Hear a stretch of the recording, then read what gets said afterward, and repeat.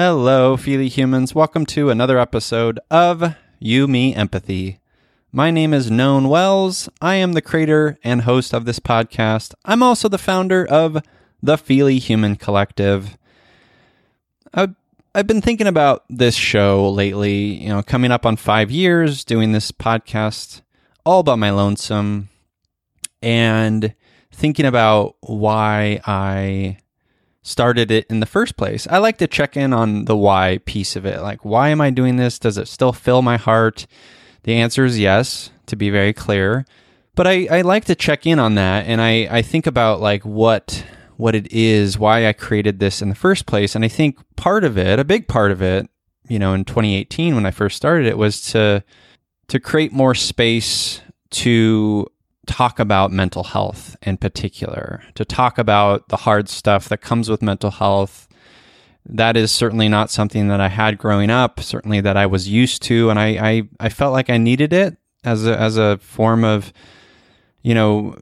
collective therapy, and it's still that. We still talk about our mental health, but it's also so much deeper, I think, so much more than that now. I think it's at its whole, maybe if I'm trying to describe it, it's about being witness to the whole of each other, and in whatever way that means, whether it's a guest talking about their book, like today on the show, and what that book means in the grand scheme of our humanity and our collective healing and struggle and etc.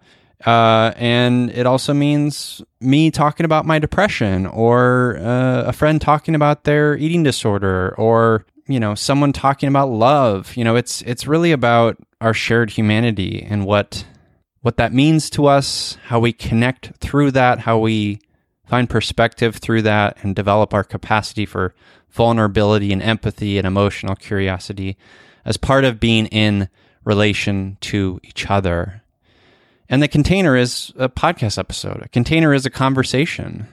So, I love this show. I want to keep doing it. And I also need you to know that it's a lot to do. So if you want to support me and the work I do on this show and with Feely Human, a great way to do that is to sign up for my newsletter at feelyhuman.co. Just click the banner there at the top.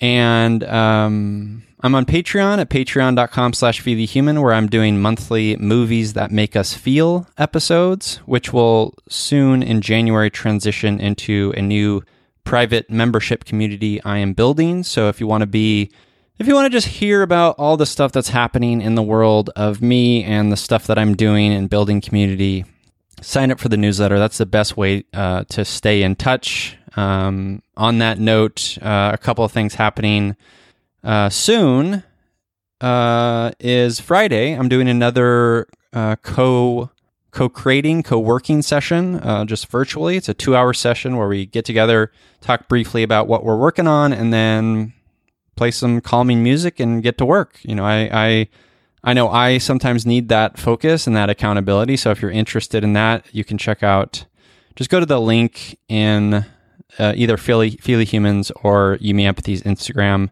the link tree. It's in there. If you want to RSVP to that, that's on Friday at 9 a.m., I believe. And then the next Feely Hikes, which is where we move our hearts and our bodies, is October 9th at 9 a.m. in Santiago Oaks Regional Park in Orange County. So if you want to go to that, again, sign up for the newsletter. That's the best place to learn about that. But you can also just DM me on Instagram at YouMeEmpathy, or on Feely Human at Feely Human. There's a few more things I want to mention, but let's talk about the episode real quick. So this episode is episode 236 on what we are willing to risk for love with author Mansi Choksi. Mansi is the author of the new book, The Newlyweds, which is fascinating. It's an eye-opening exploration into arranged marriage in India, and love, and finding love, and love as a revolutionary act, and the emotional, cultural, and familial consequences of marrying against tradition. And truly, like, in that context, the context of Indian culture and this beautiful collective community culture that India has, with its also, it's not but, it's and, with its also hierarchical or, systematically oppressive system in some ways, what are we truly willing to risk for love? And so we try to answer that, and certainly Mansi tries to answer that, and I believe answers that in this remarkable book, The Newlyweds, which is available now. I highly recommend it. It's very, very good. If you go to bookshop.org, that's where I ordered mine. It's a great resource, or your local bookshop. But yeah, this is a wonderful episode. We mostly talk about the book. It's fascinating if you're interested in Indian culture at all, marriage, love, family, all of it. It's a rich conversation, and I thank Mansi for being a part of it and for writing such a beautiful book. Mansi is a brilliant writer, the show notes for this episode is always at feelyhuman.co. That's where you can connect with Mansi, or go to mansichoksi.com. Mansi is also on Twitter and Instagram. Those links are in the show notes at feelyhuman.co. Again, this is episode 236. Hope you enjoy. Last thing I'll say is, a couple more things. Sorry, I'm all over the place. I mean, I'm recording this on Sunday. Sundays for me sometimes are just distract-a-thon. So bear with me. I love you. One thing is, Yumi Empathy is not a substitute for mental health diagnosis, treatment, anything. I am a silly boy. I'm a feely human. I am not a professional, and this is not therapy or anything or substitute for any of that. So if you are struggling with your mental health, please seek counsel, look for a professional in that area. And I love you. I hope you take care of yourself. You're worthy of that care.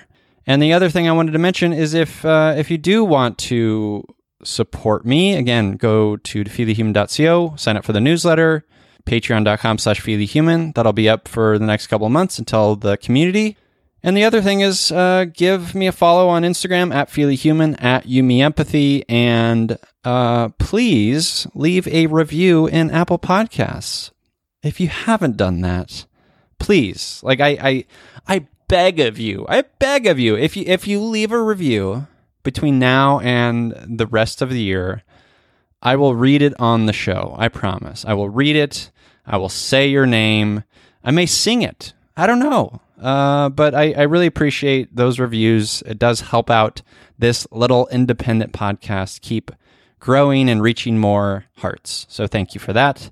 Okay, let's get to episode 236 on what we are willing to risk for love with author Mansi Choksi.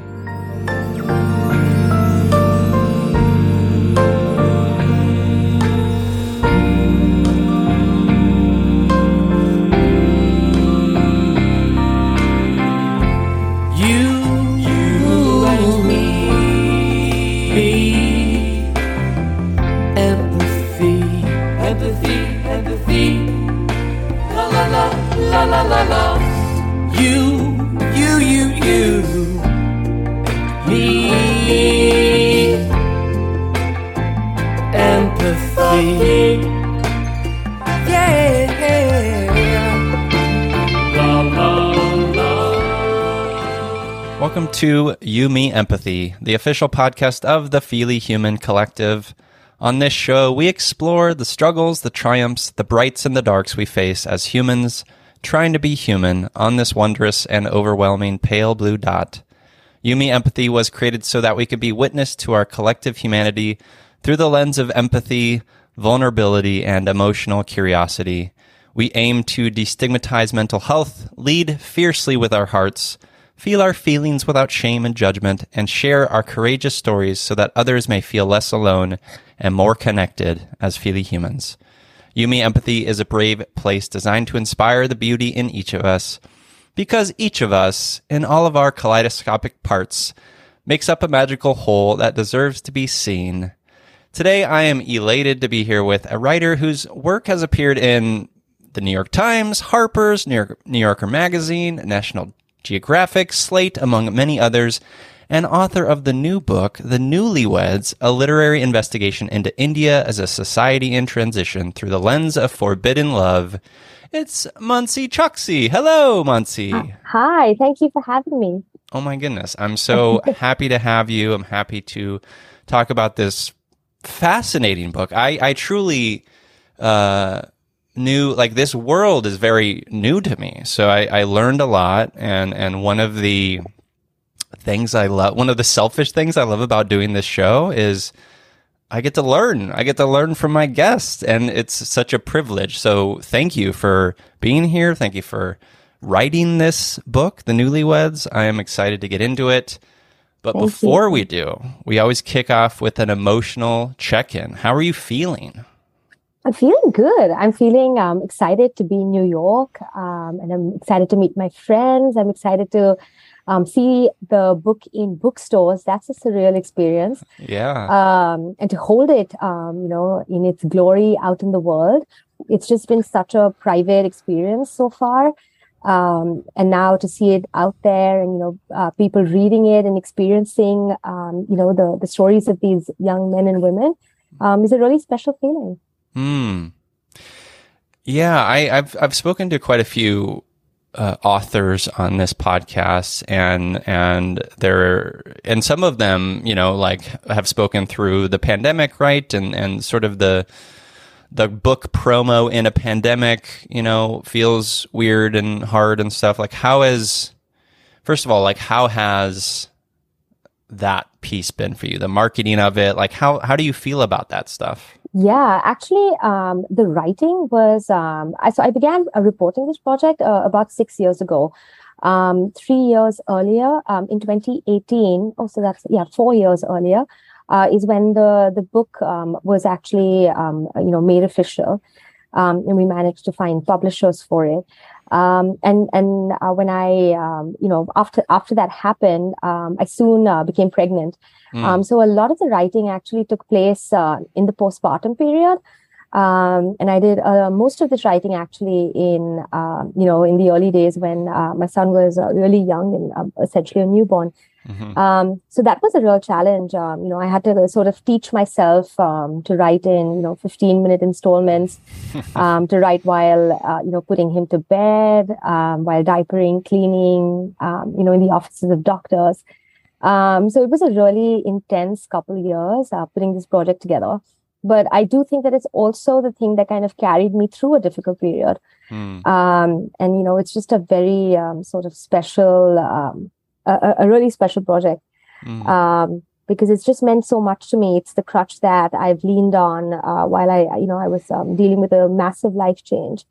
To kind of hold on to that identity of my previous self. So in that sense, it's been a very meaningful project personally.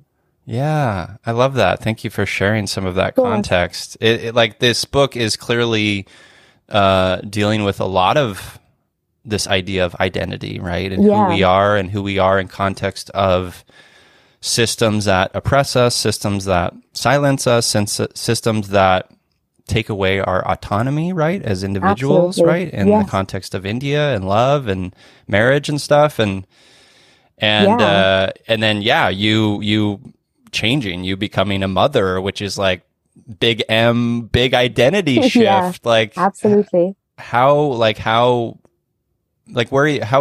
is your kiddo now? He's 3 now. He'll be 3 soon. Yeah. All right. So he's literally as old as the writing began. Yeah, I mean, what a task, what a momentous task that is to write a book at the same time of being a new mom. Like, I'm assuming you had lots of help. I did have support. Yeah, I did. I mean, it's my husband and I that live away from our families. We live in Dubai, and our families are in India. Mm-hmm. But we did have help. We had childcare, which I'm really grateful for. And of course, my husband is very involved and hands-on. So he took a lot of the sort of labor of child rearing in the early days off of me, so that I could write this book. I love that. It's important. Yeah. Yeah. What is, like, how long have you been with your husband? An eternity. We actually we actually began dating when we were in high school. So Wow. yeah, several years. Possibly 20 years. Wow, wow. Well, Yeah, I love, I mean, so my partner Jessica is in the process of getting her doctorate I see. in prison education. Wow. And you know, there are these ebbs and flows in relationships where you have to, like, I'm at the point where I have to give her space, right, and time to write her dissertation, to work on her Absolutely. book, right? And I have to, you know, step up and be more, I mean, not that I wasn't before, but more present, more Yes, active, like taking care of the day to day, right? And these are the ebbs and absolutely. flows in relationships that are so important. Yeah. Yeah. It's also, yeah, I think it's the tough times that really, bring people together Hmm. in a lot of ways. I Yeah, I agree. mean, it required a lot on his end to kind of step up and kind of just be around a lot more. And of course, the pandemic happened at the same time. So, Yeah. in some sense, it worked out because we were all at home. Um, but yeah, so yeah, we were all at home. But I wrote most of this book at night. Hmm. I would at night and at early morning. So I would actually write a little bit at night, go to bed, wake up at 5 a.m. While my husband kind of managed our child. And I would have a sprint up until noon.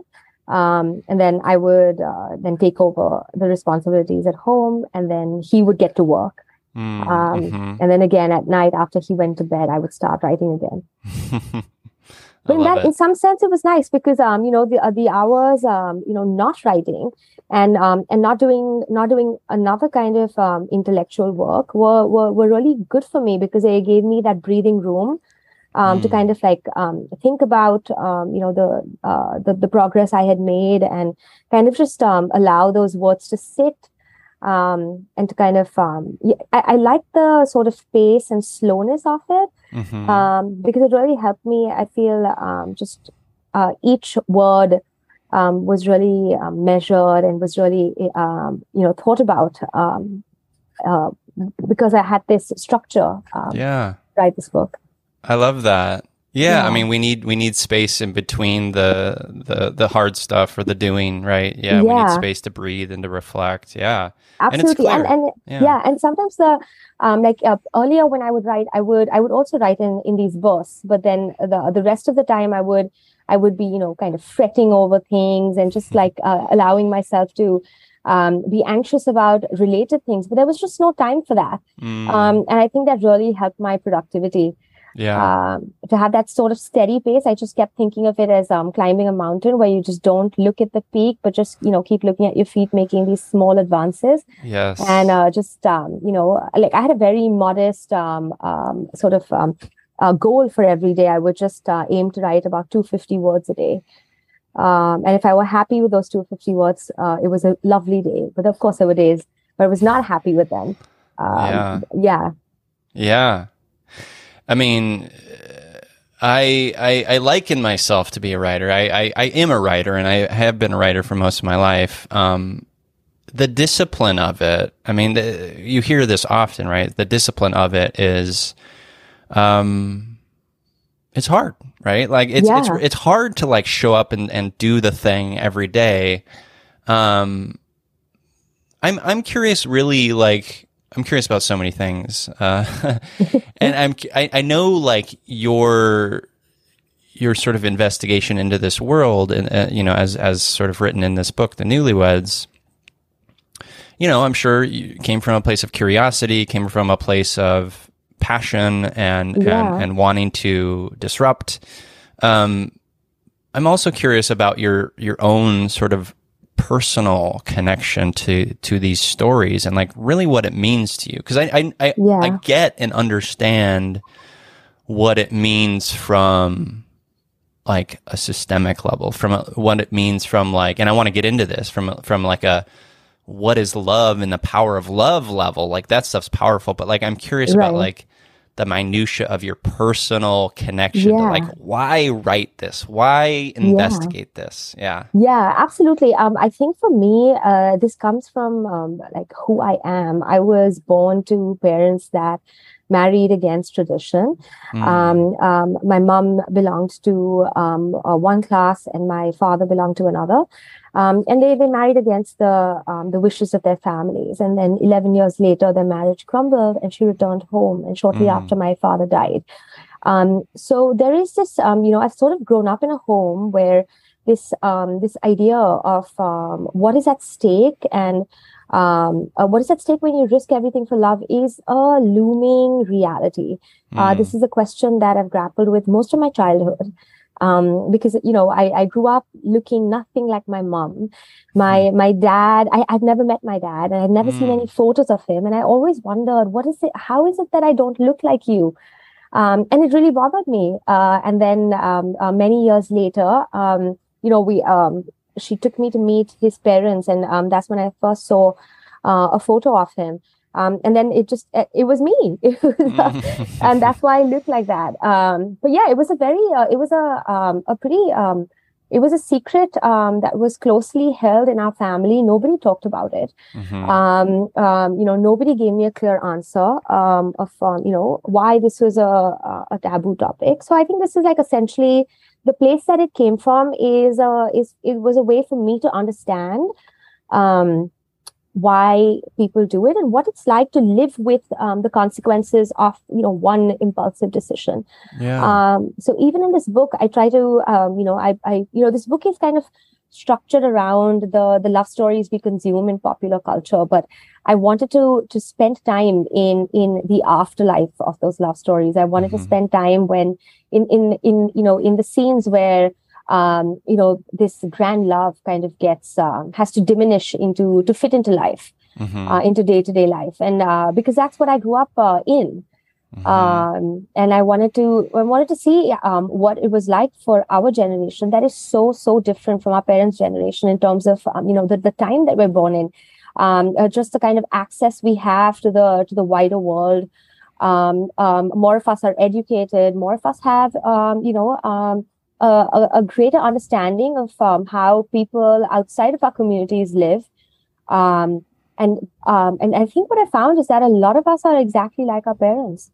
My takeaway from this book was that these young people are kind of similar to my mom. I hope that answers your question. Oh, it does beautifully. That's inspiring to me. Like, I love that you were able to connect your mother to the stories that you share in this book. Like that feels special. Yeah. That feels really intimate and beautiful. I love that. I love that you were a kid, and I mean, you hear this a lot, right? Like, you're a kid, you ask a parent, they're like, you'll understand when you're older, right? Exactly. But that's not good enough. That's not good enough. Like, the insatiable curiosity of children and our imagination is going to be satiated in some way, right? And so you were able to kind of connect those two pieces, which is really fun. I love that. I love that. So I'd love to hear you reflect on this. Like, what was clear to me as I was reading this book was this is not a binary lens with which you're looking at this, right? You see that, like, it's not bad versus good, right? No. Like, right. And what I think is clear about really anything we talk about on this show is like, let's dig into the nuance. Let's dig into the curiosity. There's a lot in between that we're missing. Right. And I want to hear you reflect on the tension between, maybe some of that tension between, like, these systems are history. Right. This idea about marriage, arranged marriage, these systems are history. They're part of the fabric of Indian culture. And we progress as humans. And, Absolutely. So how have you, in your own personal life, navigated some of that tension in honoring and in moving forward? Yeah.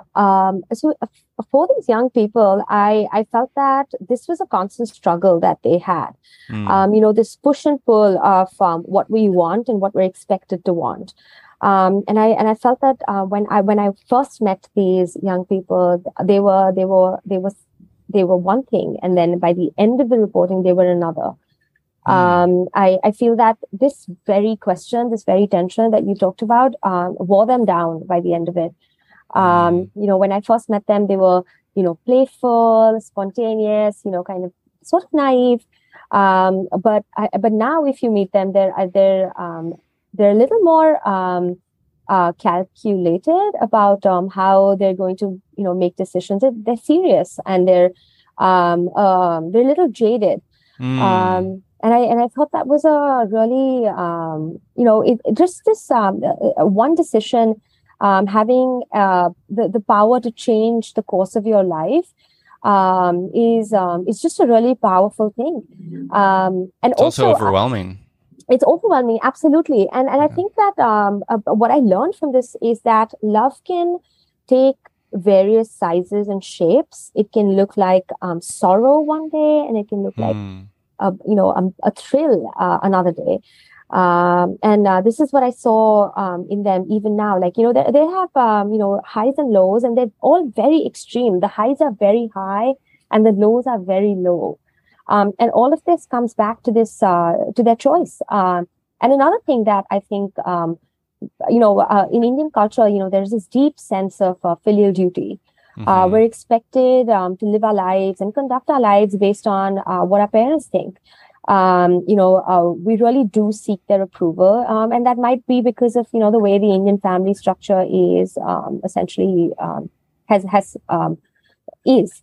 And, so for me, I think what I came away with is that you might long for love while you're inside this family structure, but then when you do this massive rebellious act, and attain that love, that same space might become filled with a longing for acceptance. All of these young men and women want nothing more than their parents' approval.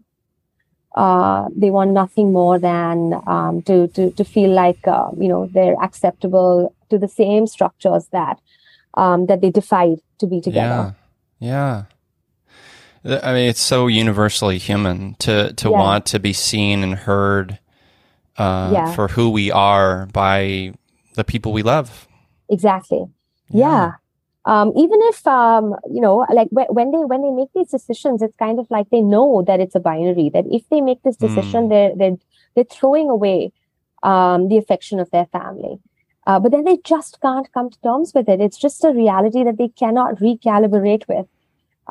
They just, like, for instance, the Hindu and Muslim couple, Monica and Arif, even though, she kind of gets caught up in this rivalry with her sister, their relationship kind of moves at a very fast pace because, the sister has feelings for him.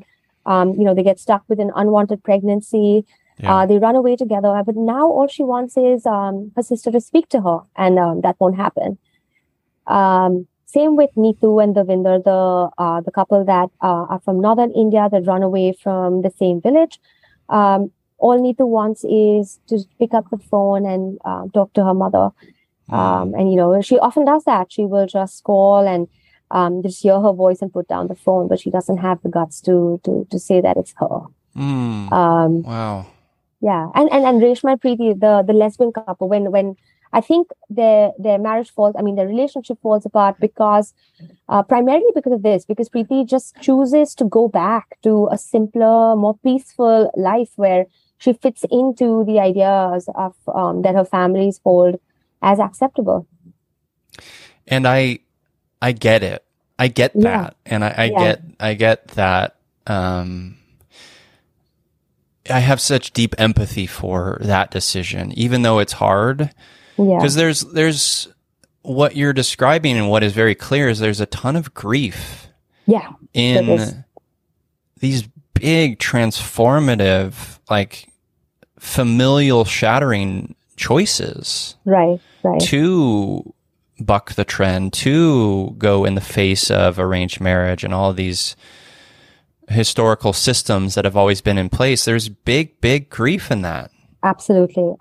And that's why it's not surprising that I think I quote this survey in the book where recently young people were polled about their views and attitudes towards marrying for love. And a majority of people came out and said that actually we believe that marriages should be arranged with, with partners from the same caste, class, community, religion, ethnicity, because these arrangements keep, systems in place.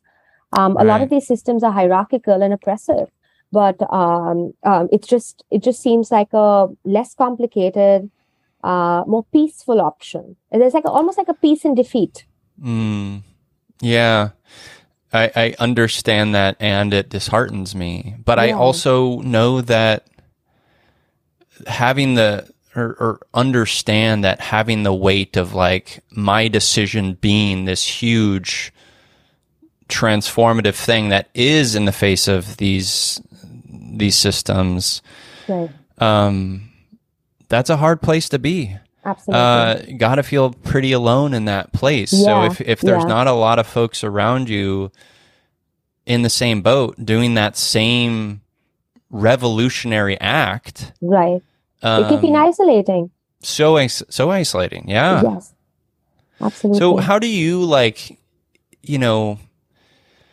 I understand that, again, like I understand that why people go back, like why Preeti went back, right? Like I understand that, and I have empathy for that. And I want, and maybe this is wrong of me, as someone who's like on the outside of this as a white cis, American boy. Yeah. I so take this with a grain of salt. I also want, quote unquote progress, right? From like a human lens, but but then I'm also like aware of the fact that like, oh, I'm putting my American sort of values and an idea about what love is onto a culture, which isn't fair too. So what do you want? I think what I want is for our internal framework of morality to kind of expand, to accept that it's okay to make choices for ourselves. Our idea of ourselves are so tied with approval from people we love. Yeah. And that is true that India is a very collective society. Like our identity is derived from so many groups that we belong to, because collective is beautiful. We need that. We do need that, but I think that when collective systems oppress people to choose unauthentic versions of themselves, then then it turns terrible. I mean, a lot of people will consciously choose a moderately happy marriage or a possibly unhappy marriage that fits into a particular mold over a marriage that they really feel deeply for. And I think that's a pretty sad place. And I think it's just because of the way that our systems are designed, and the way that, and of course, culturally, the way that, we kind of put so much emphasis on the idea of marriage and the sanctity of marriage, that it scares people away from making choices for themselves and forcing them to lead inauthentic lives. Yeah. It's hard. Yeah, it's hard. It's so hard. And like even I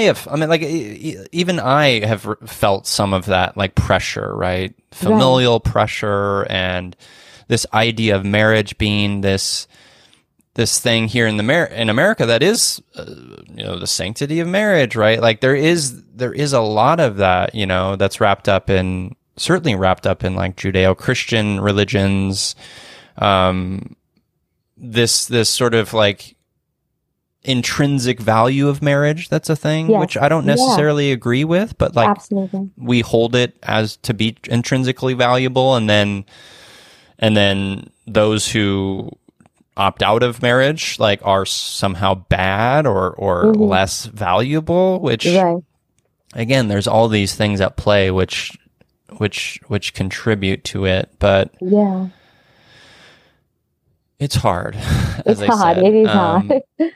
What I want to go back to what you said before about what, like, I think you had, I listened to a podcast you were on, and you were talking about one of your goals for this book being, taking this idea of love being this big grand thing, which it is, Yeah. but also getting it down to the nitty gritty of our lives, right? Yeah, The mundanity of our day-to-day lives, and how crucial that is from like if I am to look at, like, if I am as American gonna look at like what love is in India, I see it in Bollywood, right? You mentioned that in the book, right? Yeah. And that's beautiful, and there's these big grand gestures, Right. but it's also like in that grandiosity, we're losing a lot of that. We're losing a lot of the individuation and a lot of the nuance that is bypassing a lot of that choice, that is bypassing maybe the fact that, didn't we forget that homosexuality was equated to bestiality for the longest time in India, right? Yeah. So let's dig into that a bit more. I'm really curious about that piece. Like, how do you feel about that piece? Yeah. I think what's interesting is that when these young couples make these choices based on ideas borrowed from pop culture, and especially Bollywood, we think of love as this subversive force that can bridge divides, divides of class, caste, etc., etc. But the truth is that we are shaped by a lot of those biases as individuals. So Monica, for instance, cannot help herself from saying, "Hey, but you're Muslim," when Arif proposes to her. Right. Or Preeti cannot help herself from telling Reshma, "But you're not a man, and there's nothing you can do about this, and nothing will give me that respectability." Right. And I think that tension, that one is using this subversive force to rebel against an oppressive system to be together. But then kind of coming to terms with the fact that actually I'm also harboring some of these biases, is a very difficult sort of place to be in. It's a constant like oscillation between you're a symbol for doing something subversive, but then you're also a person that doesn't entirely believe this is the right thing. And that's what I really meant by what love looks like when it gets reassigned into day-to-day life. Right. Monica is shocked at how poor Arif's family is. It's just something that she cannot wrap her head around. It's a big shock to her that she has made a choice that has landed her in a situation where she doesn't know if she's going to be able to give birth in a government hospital, where she's heard horror stories about women being left squealing in pain on communal operating tables, or she's going to be able to give birth in a private hospital, which would cost as much as a couple of McDonald's burgers that she would have had mindlessly with her family. It's a very big cultural shock for her. And that's what I mean. So in that moment, love to her seems like a stupidity, and it seems like a really idiotic ideal. Even Neetu and Devinder have this moment where they're grappling with all the horrible things that have happened to his family because of their elopement. And, they have some time together, and they decide to kind of just listen to some romantic songs that would have moved them to tears when they were dating. And her instant reaction is, what are these lyrics? Like, why do people even listen to this? This is so silly. And I think that moment said so much about where she had come. And that moment said so much about how her idea of love had changed. That's what I wanted to get at, because I feel like we don't talk about this enough, especially in Indian society. We don't talk about, most of us consume Bollywood and, Indian pop culture. But there's seldom any place in these narratives for what happens after. Yeah. Yeah. And what happens after, there's so much at stake. Yeah. Like I'm just, again, like I married Jessica maybe, what has it been, 12 years ago. And, we had there was some familial pressure and, some family members are like, I don't want to be a part of it because it's not, this way or whatever. But like, right.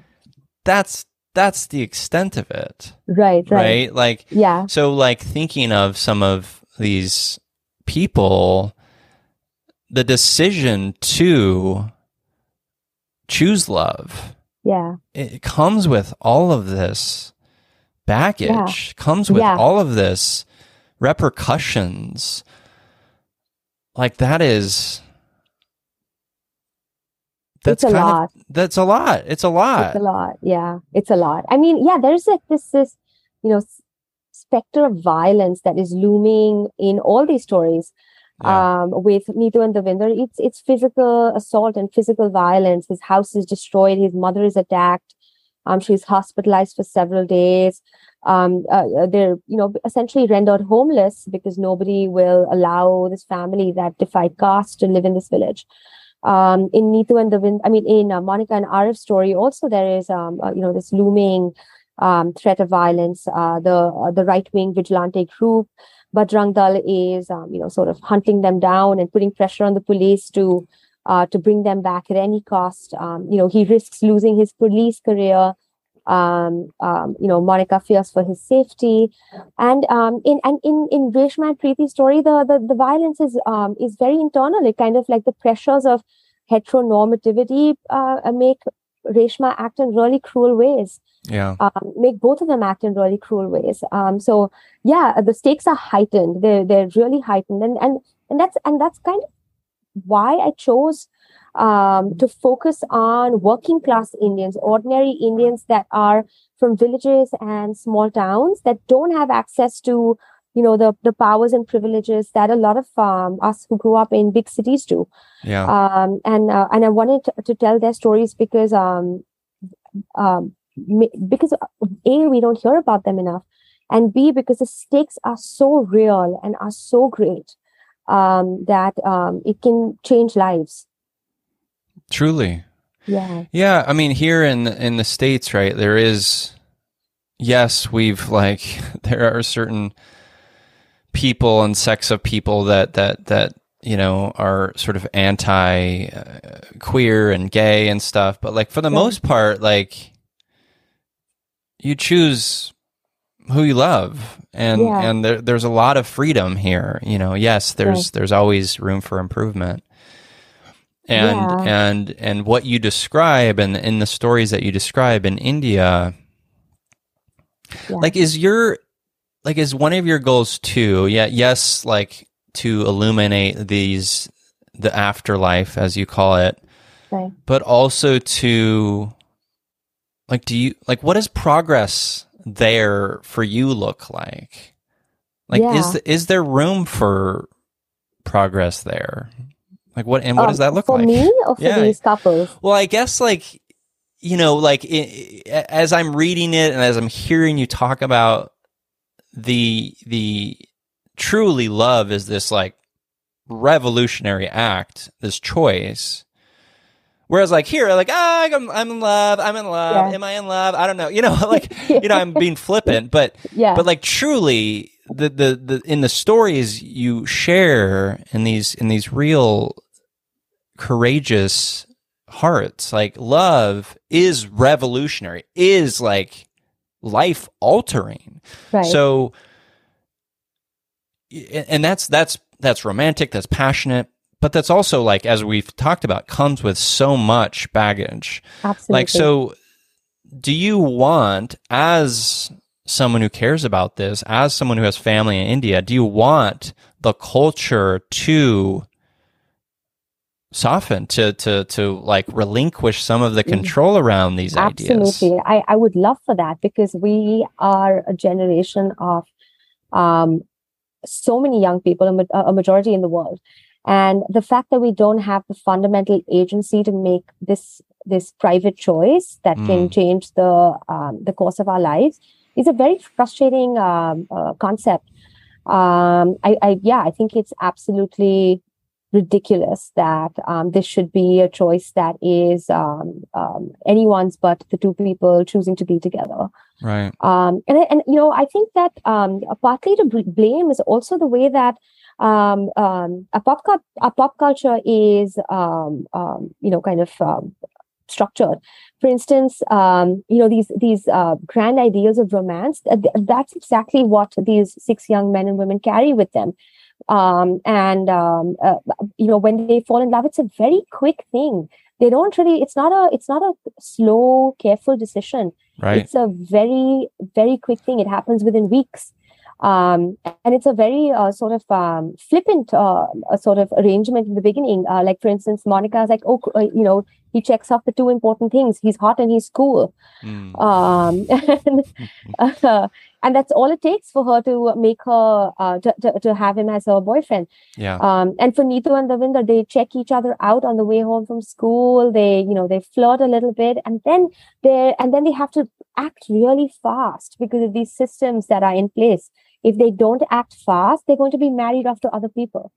Right. So, there's pressure. There's so pressure to be fast. Yeah. Exactly. So they, you know, we a lot of young Indians don't get to go through the normal ups and downs of a relationship. They don't have time to suss it out. They don't have time to see if this is really the partner that they want to be with for the rest of their lives. Wow. It's possible that if they had the time to like grow into a mature relationship, they might have chosen to separate at a much earlier stage. Yeah. But because of these systems that are threatening to tear them apart, they have to act quickly, and they have to make these really big choices without really thinking about it. Wow. Yeah, I hadn't thought about that piece of it. That's so true. Yeah, I mean, having to make the decision to be like, weeks. This is the person. Yeah, within weeks is like a no-brainer. And you're throwing away everything that you know to be true. You're throwing away all these relationships that you hold dear. You're throwing away everything that you know. And you're denying that maybe like critical thinking part of yourself, because you're like, I just got to go for it, because like otherwise, you know, I have this other terrible decision. Exactly. Or non-decision, I should say. Yeah. Right. Yeah. Wow. How is like you mentioned this in Reshma and Preeti's story a bit, but like there was some suicidal ideation. Yes. How is mental health, the conversation around mental health, you know, especially in the context of these stories, like how is that? Is there improvement there? Like destigmatizing it? It's non-existent. It's non-existent, especially in this particular strata of society. Yeah. There is a lot more awareness about mental health in in the big cities and in the upwardly mobile classes. But in this particular strata, no, zero. There is no. I mean, like, for instance, I know that Reshma would really do well with counseling. All of them would. Right. With some kind of therapy, but there's just no access to it. It is prohibitively expensive. There's no government sanctioned, systems in place to, to provide access to healthcare, mental health care for people. And it's also taboo, especially in these sections of society. If you were to access mental health care, you're essentially termed crazy. Right. Or it would have to be a very dire situation. So even when Monica has these very real suicidal thoughts, Arif, the way he deals with her is just inadequate. For instance, he tells her, don't do this, don't do something bad to yourself. You make yourself tougher. There are other, that's his way of dealing with a lot of her trauma. That there are other people that have had it much tougher than you are facing right now, and kind of just chin up and go for it. I think to some extent within the LGBT community, there is some activism around providing healthcare to women like Reshma and Preeti. But outside of that, no. Wow. Yeah, I mean, that stuff is near and dear to my heart because it's right. It's giving people the space to feel, right, and maybe a safe space to feel, and to connect and to talk about the stuff that's hard, and there's so much hard in these stories, right, and to not have an outlet or access to that care is devastating. Absolutely, it is devastating. It's just the 6 of these young people are disadvantaged in so many ways, in terms of access to. They're so worried about just survival. They just want to make sure that they're breathing, right? And these thoughts are secondary to them, and it's really sad that they have to go through this kind of trauma and have no way to process it. Is there, obviously, like you and I have deep desires for there to be these changes in this culture. Are there leaders in these spaces that are making and enacting change? Like, what does that look like? Yeah, within the LGBT community, I would say, it's a very active space to provide healthcare to LGBT people. I guess I also mean in general, right? Like, in terms of, like, yes, the mental health care piece, but also the cultural oppression piece and the systems piece. Are there like political leaders? Are there like organizations like? Yeah, so political leaders would actually be afraid of touching this topic because if they would publicly agree with destabilizing these systems, these power balances essentially of caste and class, they risk losing a lot of their supporters because these are such dearly held beliefs that a lot of people think of as protecting Indian society and its balance. Right. Speaking up against that, it will be an affront to a majority of Indian people. And I get that, right? Like there is value in this is how we've always done it. Yeah. This is the legacy, right? Right. Yeah. And there's always oppression in there. Yeah. And I like there has to be space for us. Like, let's step outside of the context of this for a second. There has to be space for us humans to be able to ask questions, be critical, absolutely, provide feedback, and to have these systems like reflect that or be responsive to that and allow for, like, the rigidity is so harmful, right? The rigidity absolutely. is the oppression. Right. And so, like, just like the I guess that's democracy, maybe, is what I'm talking about a bit. I don't know. Yeah, I agree with you. But within the Indian family structure, it's a dictatorship. Yeah. So much of like, for instance, critical thinking is can be perceived as disrespectful. Asserting your agency can be seen as being unruly. Right. There is no space within the traditional Indian family structure to make room for diverse opinions. Right. sadly. And it is changing, of course, in the cities and in the, in like the cosmopolitan areas. But in a majority of India, that sadly is not the case. Yeah. And I also I want to be very clear that I don't want to come across, or I am not, my intent isn't to be saying that like, oh, we have it better here in America. No, of course not. Like I understand that. No. Yeah. I absolutely understand that. There's I think deep value in tradition, and all things need to be scrutinized. Yeah, exactly. All Right. things need to be scrutinized. Everything should be questioned. Yeah. Yeah. Well, your book is, inspiring and devastating. Thank you. That was the hope.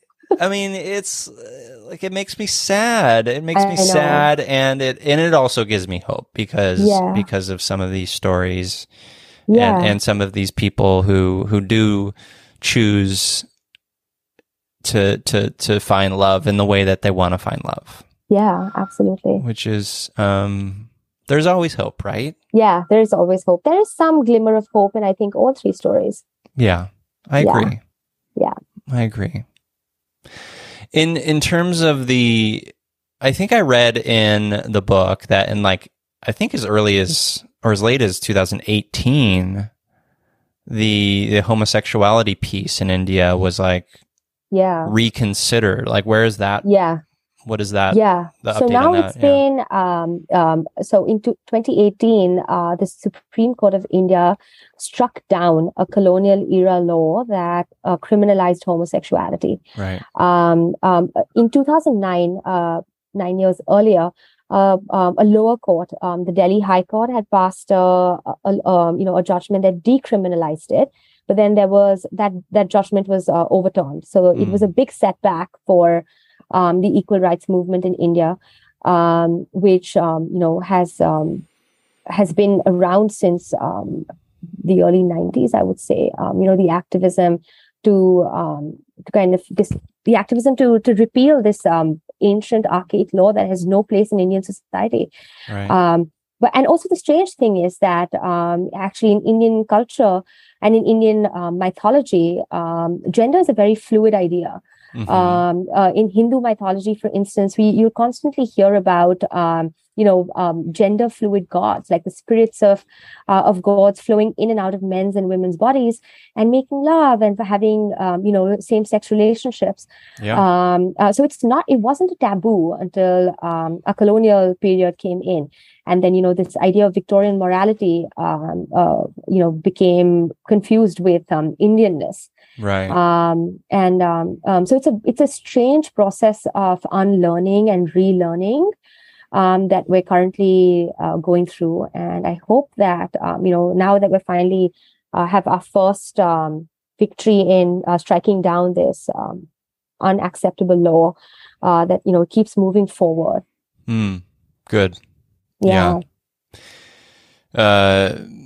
Shame on all the colonizers. Yeah, absolutely.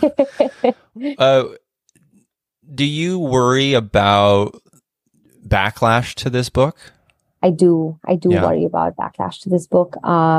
Especially when I started writing this book, India was a different place politically, and now it is a different place. It's releasing it at a time when it's a little scary to have a critical take on the political systems. I'm definitely a little worried. I hope that it doesn't get banned or it doesn't lead to some kind of lawsuit. But yeah, there's a I'm chance definitely, of that. Yeah, I mean, where it's not unheard of in the past years for books to just face all forms of litigation by the parties in power. Well, in the face of that, it's courageous of you to put this book out in the world. Thank you. Thank Yeah, you. that's hard. Thank you very much. Thank you. Yeah, good for you. Thank you. Well, the book is out now, Yes. right? So listeners, go order it. Order the Please Newlyweds. do. Yeah, and I if you don't have a local bookshop close to you, I really like bookshop.org, which supports local bookstores. You can order it from there. And yeah, pick it up. It's wonderful. The link to the book is in the show notes at feelyhuman.co. Muncie, let's talk about our empathy heroes. We always kind of wrap up the show talking about someone in our lives who's empathetic, compassionate, could even be a character from a story or a movie we love. I will go first to give you a moment to reflect on your empathy hero. So just last week, I finally watched Minari. Have you seen Minari? It's a movie. No. So it came out a couple years ago. It's about this Korean family who moves to where is it? Somewhere in the South. Mm-hmm. And he wants to start a farm, and it's in the 80s. And it's a beautiful, beautiful look at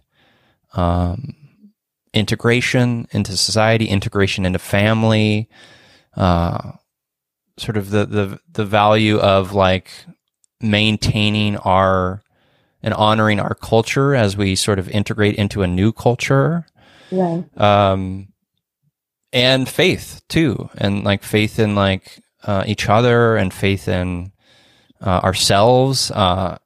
It's a beautiful movie by Isaac Lee Chung, the director, and it's very lyrical, and it's the music is beautiful, and all the acting's wonderful, and I believe I watched it on Showtime, so it's streaming there if you have Showtime. But I highly recommend it to you, Muncie. I think you should. Yeah. It's called Minari, and it's beautiful. I will check it out. It's I've really, heard of really it, good. but I haven't ever gotten around to watching it. Yeah, it's add it to your list. It's wonderful. Okay. So listeners, if you haven't watched Minari yet, please do. It's I believe a deeply empathetic movie that I highly recommend. Yeah. Thank you for that recommendation. So how about you? Who's your empathy hero this week?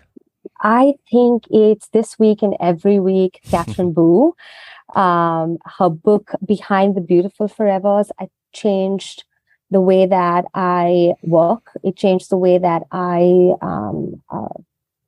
approach people I want to write about. It changed the way that I listen to them. And it changed the way that I document their thoughts. I just felt that it was just such a spectacular piece of journalistic work with so much integrity and so much ethical weight that it just inspires me every day.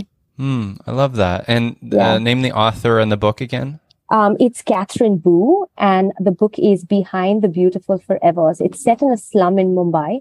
Okay. And she presents the characters in just such fullness and in such authentic, in such authenticity that it just blew my mind. It's growing up in Mumbai. It's I could see so many of the people that I come across in that book. And I just, after I read that book, I think I read it every few months just to remind myself of what is possible if things are done right. I love that. Yeah. And I love that you're able to connect to the characters. Because as someone, as an outsider, she came in and she wrote this book. And the fact that I could hear and see these people around me with such, with such authenticity is just such a beautiful thing. Yeah. It's so hard to capture, and I think you can only do it when you have when you operate on nothing but empathy. Yep. I always talk about books as portals to empathy. Yeah. Yeah. When you go in without, you shed all your arrogance and you shed all, all the things that you carry with you all the time, and just sit down with a person and listen to their story with, an honesty and a sincerity that they deserve.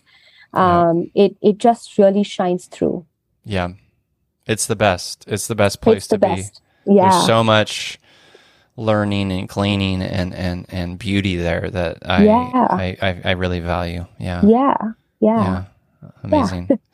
Well, Munsi, where can the listeners connect with you? And obviously, I mentioned the book, but order the book. Like, where are the best places? I have a website. It's mansichoksi.com. If you send me an email, I'll definitely get back to you. I'm on Twitter and on Instagram. It's Mansi_Choksi. So it's MANSI_CHOKSI. Amazing. Yeah. And the book, The Newlyweds, is available wherever you get your books. Order it, read it.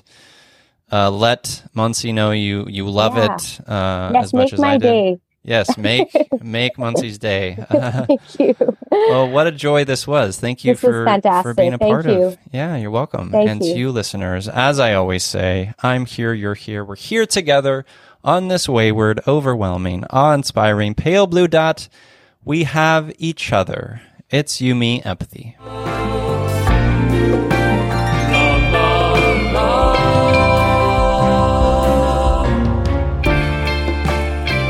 la, la.